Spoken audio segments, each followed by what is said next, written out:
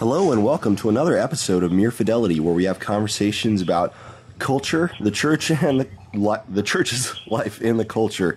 My name is Derek Richmaui, as always, and I'm joined by the full cast and crew. Matt Anderson. That was a great start, man. We are off to a great start. Yeah, this is good. Alistair and Andrew and Matt. And then also we have a guest today, Preston Sprinkle. He is the vice president of Eternity Bible College's Extension campus out in Boise and the author of Fight, a Christian Case for Nonviolence. And we wanted to have him on precisely because of that book, but I'm gonna let Matt intro this, because this whole episode is happening because of a tweet that Andrew tweeted that triggered Matt, and we need to work this out. So, Matt, why don't you lead us in? That's not actually true. We've wanted to have Preston on for a while because Preston's a really smart guy who, by all accounts, has written a really good book on these issues, even if it's totally wrong. I haven't even read it, and I just think that. But the precipitating event was Andrew's tweet, "Bomb them, Father, for we don't know what we're doing. Things Jesus never said," which I take as a reference to our strategy with ISIS and the Christian response to ISIS and the temptation to go bomb people because we don't have any other kind of means of responding to them. Am I right on that, Andrew? Did I interpret that all properly? I've actually never even heard of ISIS. I don't know what you're talking about. Yes, you would be reading it correctly. Specifically, it was a reference to the way that I saw some Christians online talking about the immediate need of bombing more people in the Middle East. So, yes. But it was. You're right. Yeah. So, but what got my hackles up about it is the kind of strategy of putting words in Jesus's mouth about war and saying he never said that, which is a common trope among pacifists who are not nearly as smart or as careful or as good as our guest Preston. And so I thought that we should talk about this. So Preston, to set us up, give us like, if you can, the thumbnail sketch for why, like, the most compelling reasons for why you think that pacifism is the only way to be a Christian. All right, I'll try and keep this under. I'll try to keep 3 this minutes under an hour. A couple, first of all, qualifications, I guess. First of all, I don't actually like the term pacifism. There are 20 plus different forms of pacifism, and probably 20 of which I horrifically disagree with. So I don't. I think the term is very misleading, and it sort of tethers me with all sorts of different people and movements that I wouldn't want to touch with a 10-foot pole. So I do prefer the term nonviolence. At least it raises questions. Well, are you a pacifist? Are you not? It sparks a discussion because nonviolence is a little more, I think, intriguing. And I would even say Christian nonviolence. I think non-Christian nonviolence is absolutely absurd. It doesn't make. If Jesus didn't walk out of a grave, the nonviolence is a sham. It's ridiculous. It's stupid. It's foolish. So I do have a very distinct form of nonviolence I'd advocate for. I'd also say I wouldn't agree with your statement. I don't think it's the only way to be a Christian. I would be the first one to admit that this is a very, very difficult issue, and I don't think it's. I do believe in absolute nonviolence, so I do kind of go all the way with it. But I think there's good arguments on both sides. I just think there's better ones on my side. So, a thumbnail sketch. I think I burned most of my time, but I think the New Testament teaches it. Let me be as brief as I can. I don't have a single verse or theme or good exegetical theological argument in the New Testament that would say that violence is sometimes necessary or the best way to defend the innocent. We don't see it in the pattern of Jesus. We don't see it in the teaching of the apostles. We don't see it in the book of Revelation. We don't see it in the New Testament. And so as a kind of a progressive fundamentalist, I'm going to need to see something in Scripture, especially when Scripture talks about violence. It talks about the innocent. It was written in an extremely violent time, and it confronted violence. It talks about evil. It talks about bad people. It talks about what to do with bad people, and there's not a shred of evidence in the New Testament that says that violence is one possible way, or even the best way, or even the last resort to defend innocent people. So that to me is kind of a big one. That doesn't solve everything, doesn't answer all the questions about people breaking in their home and wanting to kill your family. But I think it is a very significant one that, oddly enough, a lot of people haven't even considered. See, this is why. So can I just say real quick? This is why I enjoy Preston. Is a number of reasons. I read Preston's book, and I was so close to being almost mildly convinced, and that is the closest I've come when it comes to the pacifist argument, and partially because of his kind of.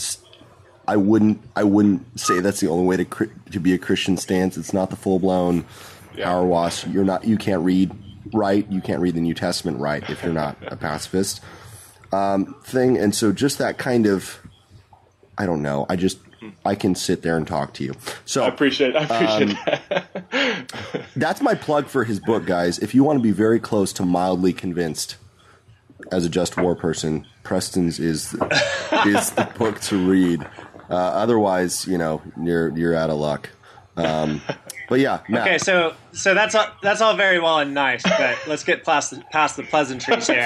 Who wants to fight? So Matt, why don't you now present us with your vision in a nutshell of why the only way to be a Christian is to bomb people at every opportunity?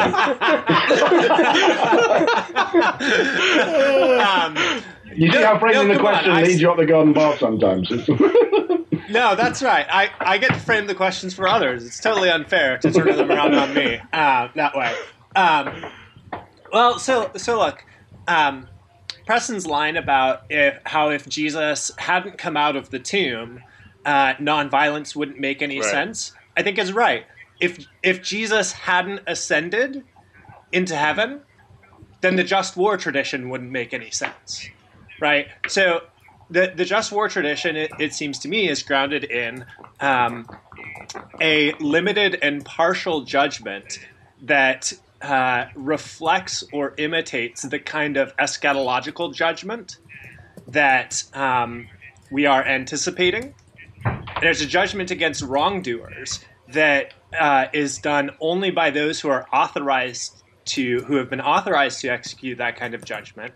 And it's for a time between the revelation of the power of the Son of God in the cross and resurrection and his second coming, when all things will finally be made right. And so it seems to me, a practice which hinges upon the fact that God has ascended in Jesus Christ. And I think the point about the New Testament, of course, is this is what everything hangs on in some ways.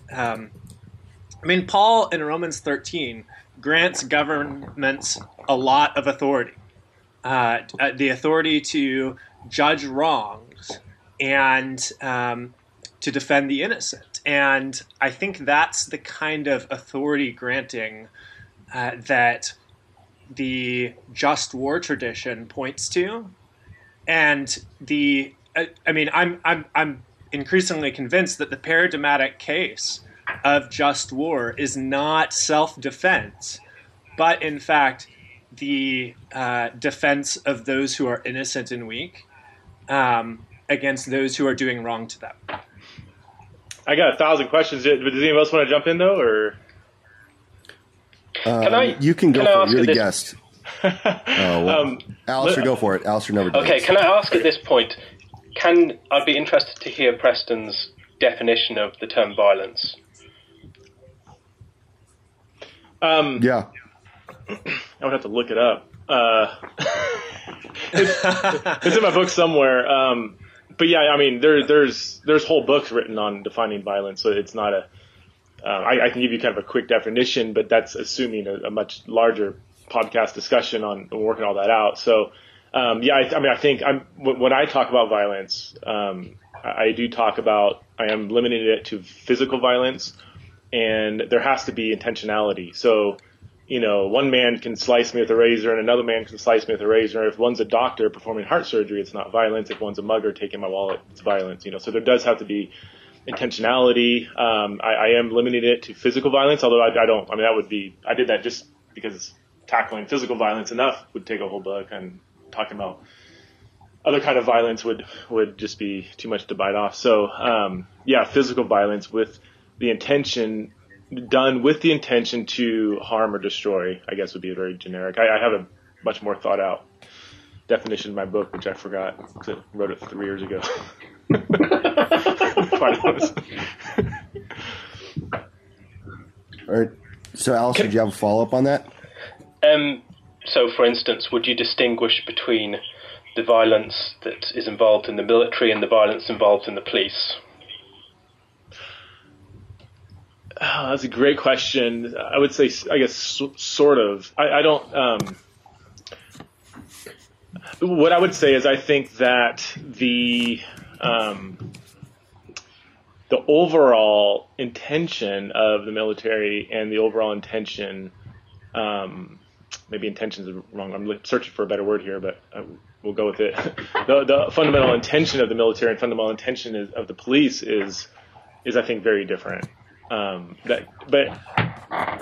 Military is kind of do whatever it takes to get the job done, and police is use with the minimal amount of force as possible to stop evil. I mean, I was shocked to hear that I think in 2012 in America there were 514 deaths at the hands of police. That's more people die slipping in the bathtub than being killed by a policeman. So lethal force by the hands of a police officer is even in America, where you think that they're all gunslingers given the news and everything, but it actually is fairly rare. But you compare that with the lethal force performed by our military just on civilians or children alone, surpasses that. So so I do think that the intention is very different. The sort of laws surrounding violence is different. But at the end of the day, I would say that it still does end up being a violence,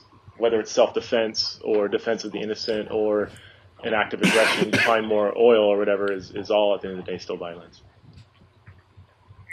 Okay, so that's really helpful. I think it's, there's one way of looking at our contemporary military system and saying, well, it's clearly not built and trained to follow within the just war tradition, and its practices don't fit within it.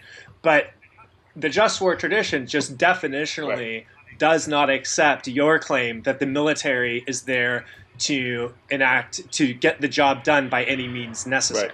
Right. Yeah.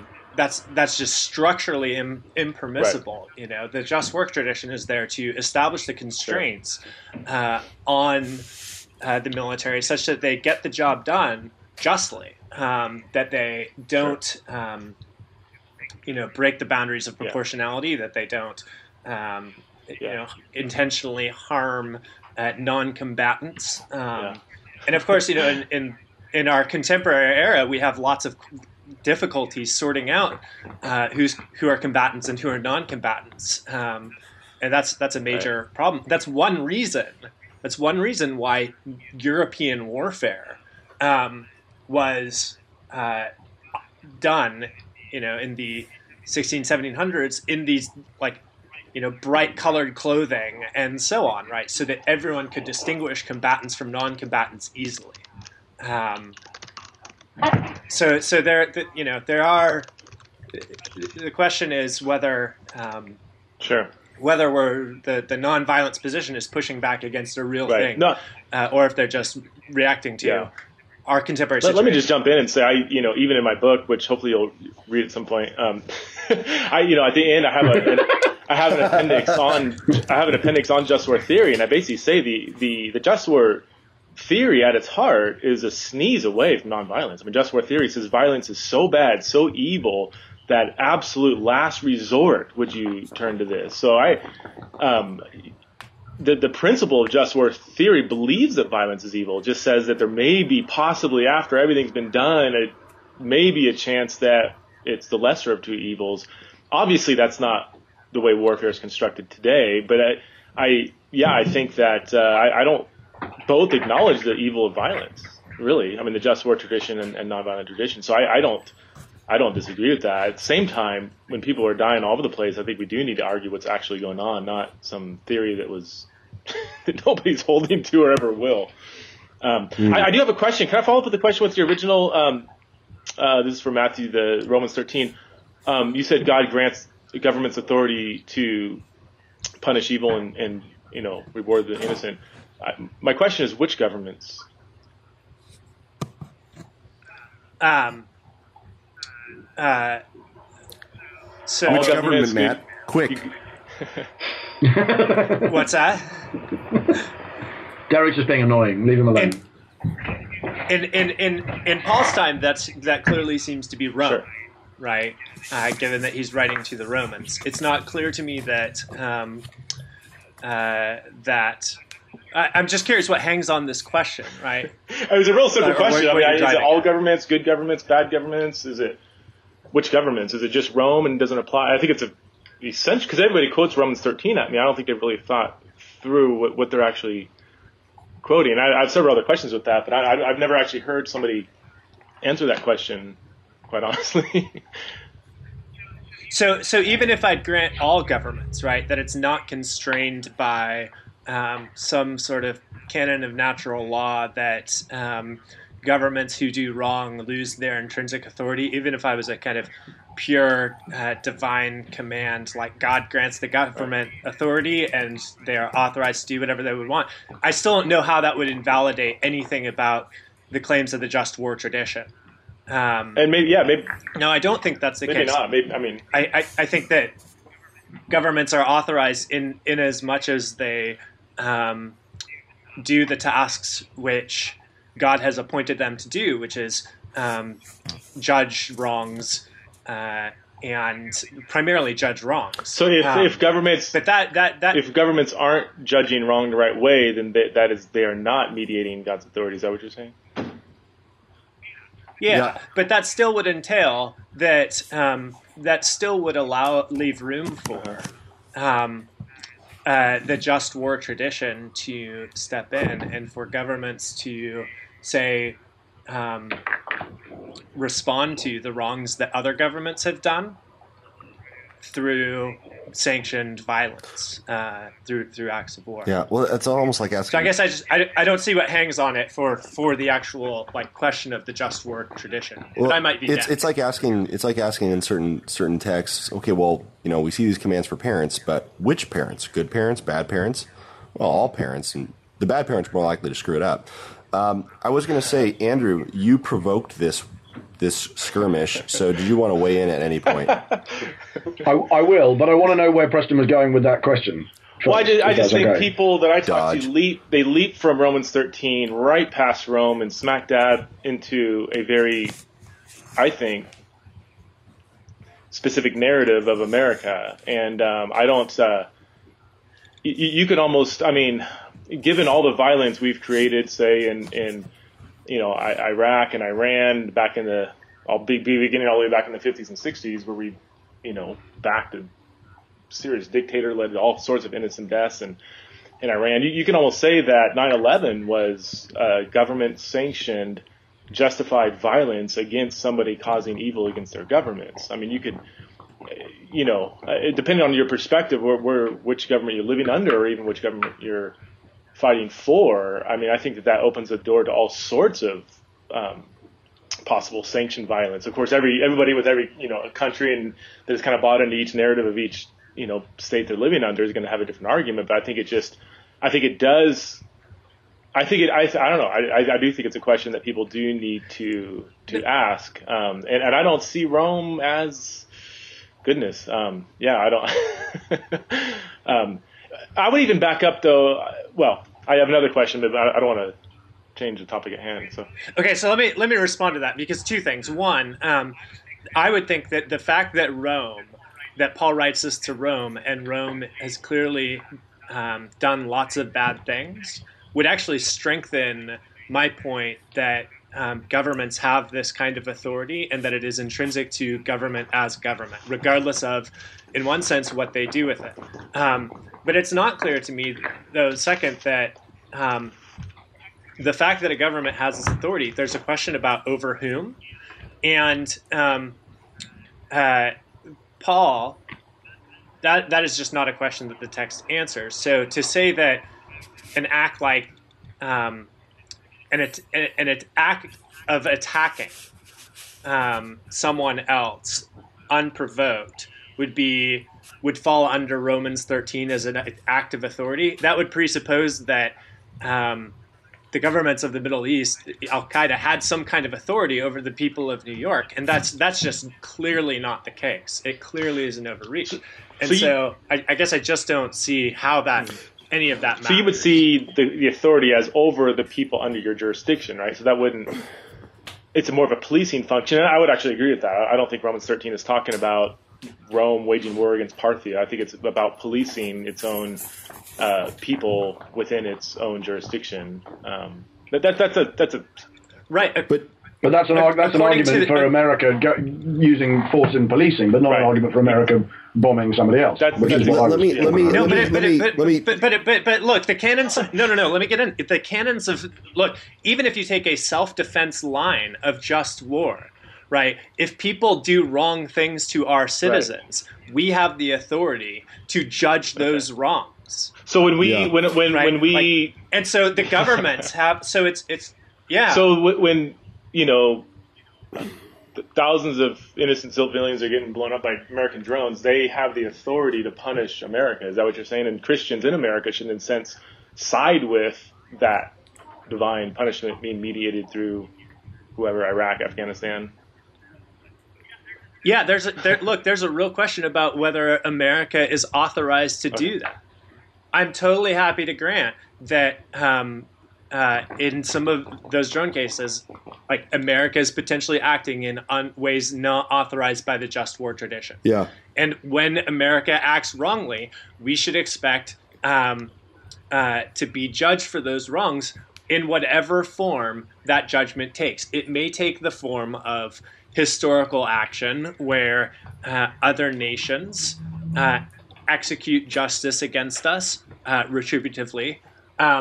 It may actually take an eschatological form, right? Or it may take the form of a kind of internal corrosion and decay of our own society through the loss of our own concern for justice. But either way, I don't think that collapsing the just war conversation into a full-on defense of, moving from Iraq to this narrative of America is actually at all helpful.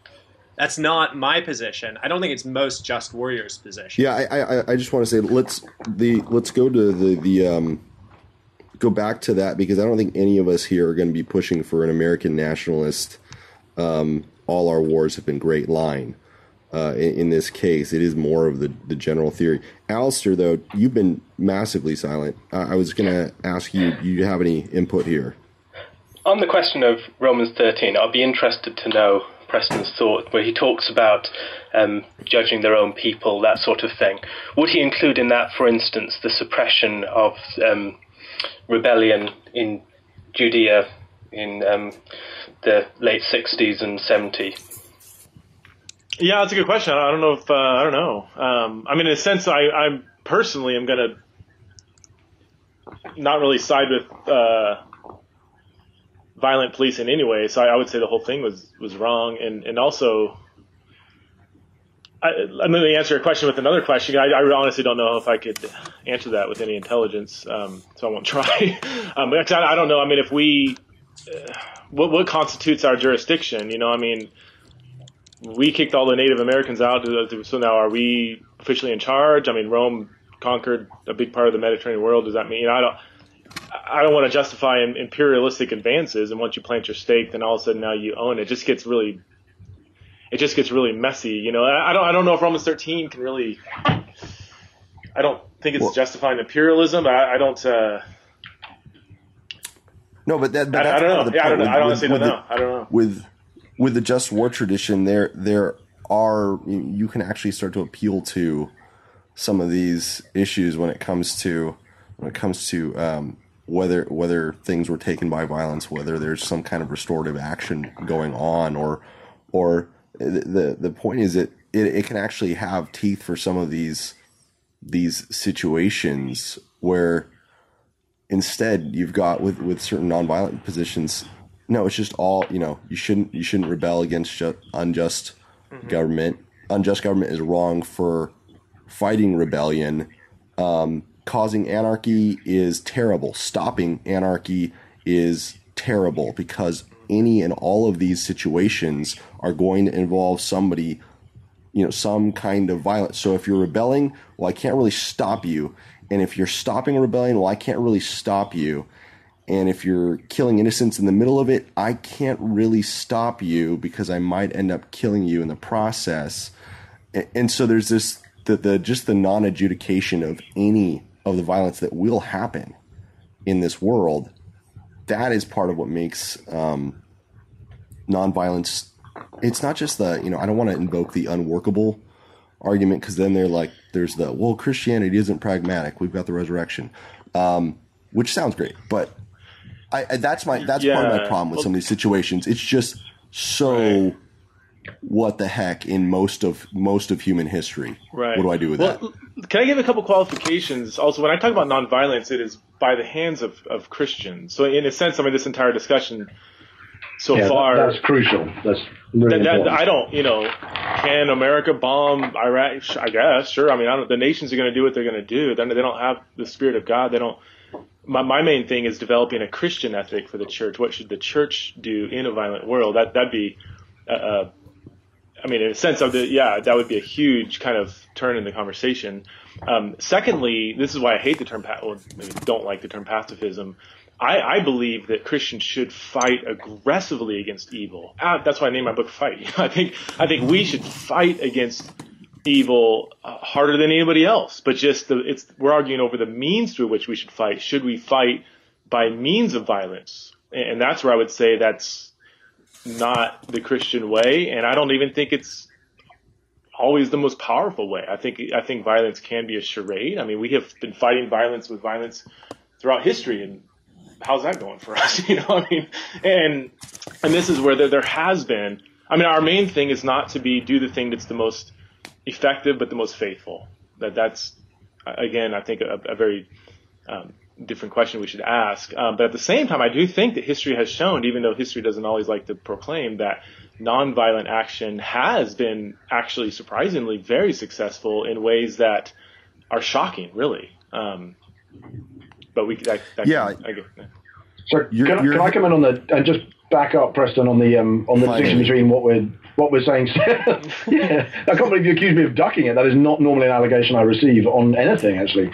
Just maybe slightly less than that, but even so. The distinction between, because obviously Preston said, here's all the reasons at the beginning of this, what's the best case for non-violence? Preston said, here's all the reasons I think Christians shouldn't take up arms effectively and kill people. And then the discussion immediately tacks to whether the state has the license to do this, this, and this. And I think obviously in making that leap, there's an awful lot of, important questions being begged. And I think the Romans 13 is going to be read in tandem with Romans 12, which is obviously the Yoda thing, where much as I would reject a lot of what Yoda does, not just in that book, but everywhere else, but I think he's broadly right on Romans 12 to 13, which is that the instructions given to Christians in Romans 12 are deliberately contrasted with the references made of the state's power in Romans 13, sometimes to the point of using the same verbs and saying, you cannot do this, but the state is going to do that, or the emperor is going to do that. And I think that's significant. And I think sometimes the arguments, for me, my interest in it is a very sympathetic with Preston's view and pretty much represents my own as well. Obviously, the tweet that started this whole thing is a lazy way of doing it, using that hashtag, totally concede that. But I do think that as soon as you see Christians having their heads chopped off, and within minutes or hours, Christians are beginning to tweet about the value of bombing people, almost as if, you go get them. And actually, that's where I think saying, Father, forgive them, for they don't know what they're doing, is a completely different perspective than you often see. And I'm not saying Matt was the one tweeting it, but that you often see in Christian responses. Let's use violence as a way of responding to something evil that somebody else has done, which is to me, does fly in the face of a cruciform ethic, which is the point I was slightly clumsily wanting to make in a sort of meme-like tweet like the one I did, which I completely concede is a lazy habit. But I think sometimes the arguments used to validate, if you like, the process of Christians fighting with the state. The arguments even, I know Nigel Bigger and his podcast thing that I listened to with him versus Hawass were debating it, and a lot of these sort of, the argument from silence type thing, well, of course, the centurions weren't ever told to do this, and John the Baptist never said that, and things like that. I feel like the assumption so often there is, obviously, if anybody becomes a Christian, we're going to hear about them leaving their old life behind, and if we don't, then we know that they continued in it, which doesn't apply to the sinful woman in Luke 7, it doesn't apply to the Philippian jailer in Acts 16, and I kind of worry that where it takes us is sanctioning not just war, but actually, well, the centurion was responsible for torturing and flogging people as a regular part of his job, so obviously torture's fine for Christians, and maybe how can you argue that we should give up that? And throughout, I think it's just a conflation of what's right for the state and what's right for the individual can become very muddy unless we sharply distinguish, as I think Jesus does, and as I think Paul does, between the call of God on the individual and what it may or may not be right for the state to do. I don't disparage the second debate, but I don't think it's anything like the same as the first one. So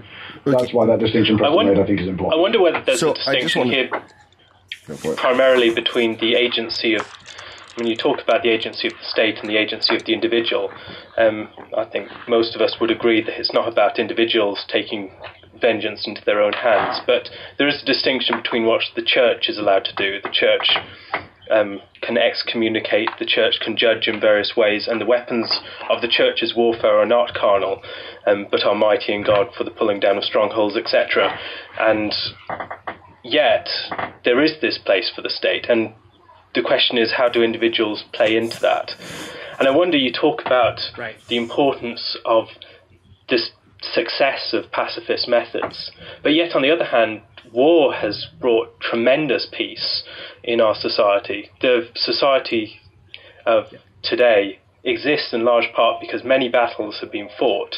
I think, for instance, of my own life, just about everywhere I've lived has been within walking distance of a battleground or something of that kind. So at the moment I'm living just 30 minutes walk away from the Battle of Neville's Cross. The Siege of Clonmel, I grew up just across the road from that. 2,000 were killed there. I spent time also in Worcester and last battle of the English Civil War, and lived near the Battle of Shrewsbury and Hopton Field, these sorts of things. And all of these battles were fought in English soil. There hasn't been one since 1746 on British soil. And that's because the success in establishing a hegemony through force over this place, and a state through which peace and trade and all these other things that can solidify that peace. And war has, as someone like Steven Pinker has argued in The Better Angels of Our Nature, reduced the amount of violence in the world considerably. So the chance of dying through violent death is a fraction of what it was in times before the rise of our sort of civilization. And the nation state has done a lot to destroy the violence that would exist where there are lots of competing powers. Yeah, I would Boom. probably question a lot of that. I mean, that would be a huge discussion. I would kind of want more, I guess, statistics and facts out to have a logical conversation. There is a good book, actually. Well, good. I haven't read it, but I've read parts of it. The Better Angels of Our Nature. Who's that by? He argued that Steven Pinker. The world is Yeah, I think yeah. So I guess we would need to lay him on the table and see if his facts are right. Aside from him, I would probably very much disagree, but because he's got a very provocative argument, I would want to at least have a discussion about it. I mean, the stuff I've read is more like, the civilian deaths in the last 100 years has gone from like 10% to 50% to like 90%. The CIA alone has killed something like, been responsible for 6 million deaths if you add up all the dictators that they've installed and innocent civilians killed all around the world. I mean, I don't, we beat Hitler through violence, and that created the Cold War, and Cold War ended, and that created all this stuff going on in the Middle East, and it's just, I'm not convinced that. I mean, maybe sitting here in Idaho, it's like, yeah, we got peace, but I don't know. I would need much more evidence to say that the world is a less violent place right now. With that kind that's not quite the issue though. The pragmatics of who which strategy over the last 50 years has worked better. I mean, that's not your argument, right? You're not the pragmatic argument. No, not at all. Yeah, so I'm just trying to answer the question. But yeah, I would say even if the world was, even if bad people were dying all over the place, I would look theologically and say, is that really victory? Is Satan really losing? I mean, I don't. Yeah, the question of agency and state agencies. There's this element. Okay, right. So here's what the church can do. The church lives in the world. Is not of the world. It just depends on all of the world's structures and all of their governmental entities and all of their swords to keep them safe and peaceful while they pray. I'm just going to there's just so many of these situations. I know that was maybe a cheap shot, but that was a really bad cheap shot. That was a really bad cheap shot. Here's the thing. I will say this. Let me back up. I am Preston.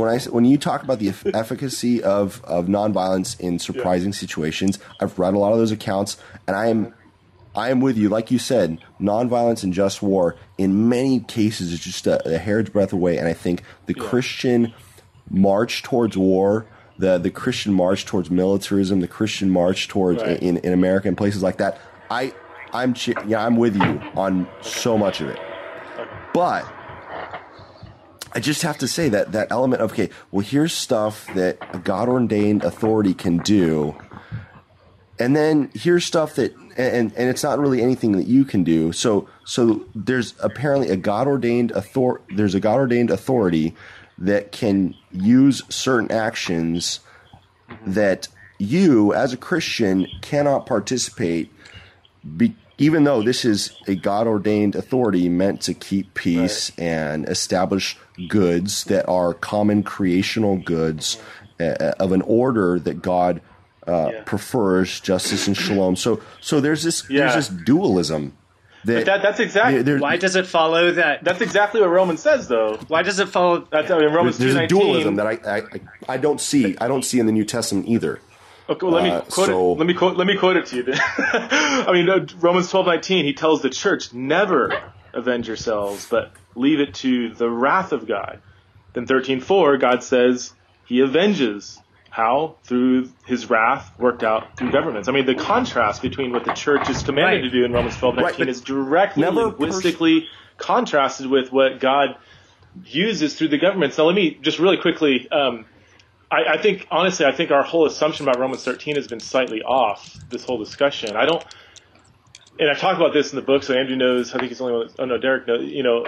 I read it. Okay, so the whole idea of Rome being a servant of God, that is steeped in the Old Testament tradition about God using the nations to accomplish His will. He used Assyria. Assyria is called an agent of His wrath, a servant of the Lord. Cyrus is a servant of the Lord. He's called the Mashiach. We have Babylon being called the servant of the Lord. That doesn't mean that when the Assyrians are skinning the people of Lachish alive, God's like saying, yeah, you're carrying out my will. What it does mean is that God is so sovereign, He can even use secular nations to carry out His will, to punish the evildoer, to punish Israel, to restore Israel.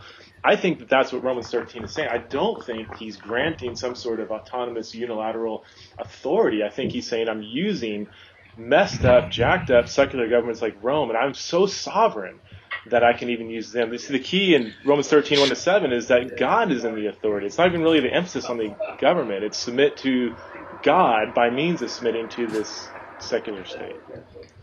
Okay, Matt. Sure, that all makes sense. So let's close in prayer. There's two questions.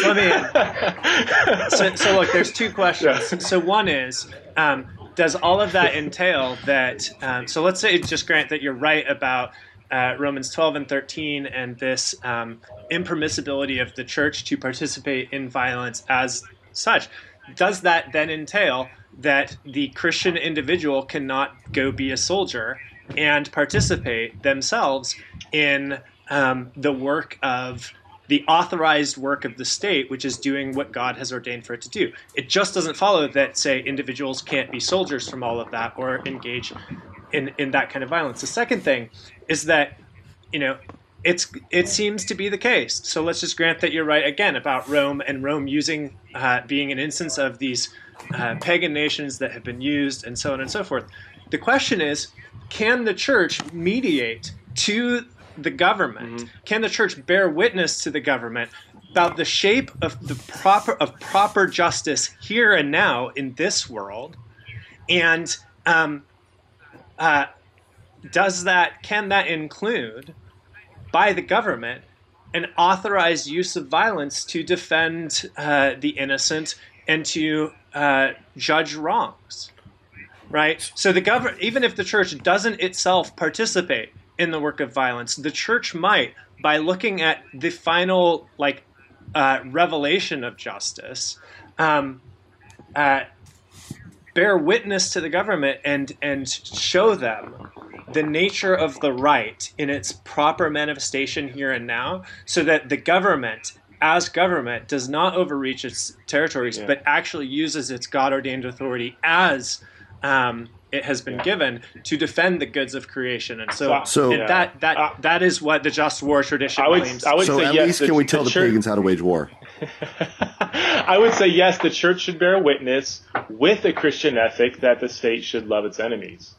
Yeah, I think, yes, the church should bear witness with the Christian ethic, absolutely.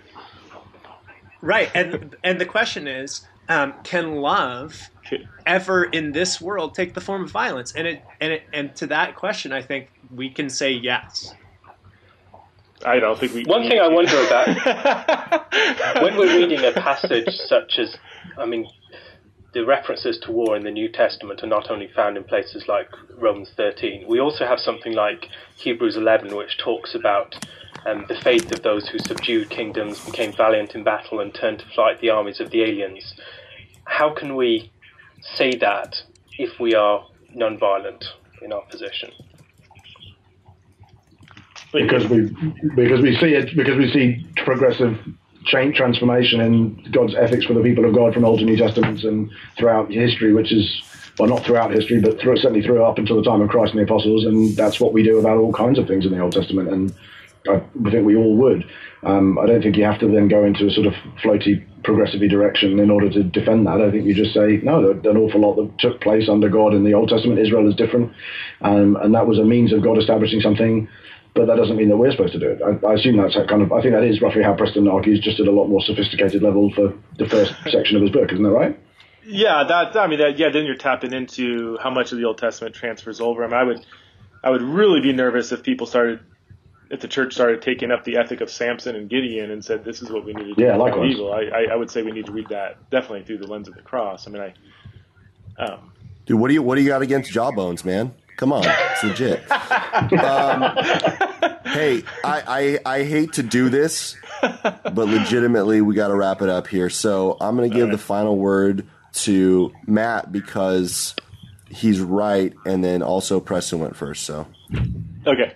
That is an absolutely partisan decision in allocating. In many ways, I started it with my tweet, so I should get the last word. But all right, Andrew, you can. Andrew, please take the last word. I defer to Andrew. I would like you to have it. Every time we talked about the Bible, we were right, me and Preston, so we win.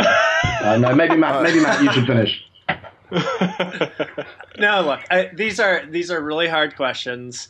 I do think that my fundamental worry is a kind of abstention, a negation of the structures of this world as themselves incapable of doing good.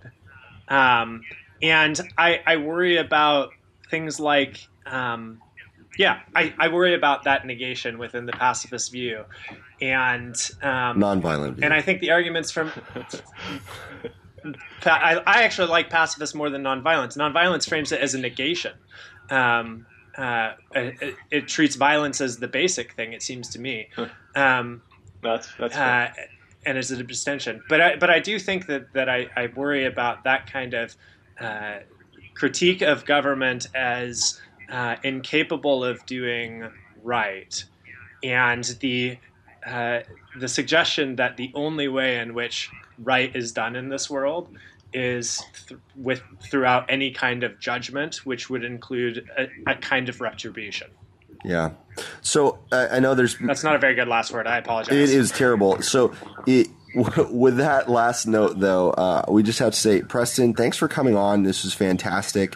We wanted you on precisely because you do articulate a position that, again, doesn't give some of the core theological issues that we all share.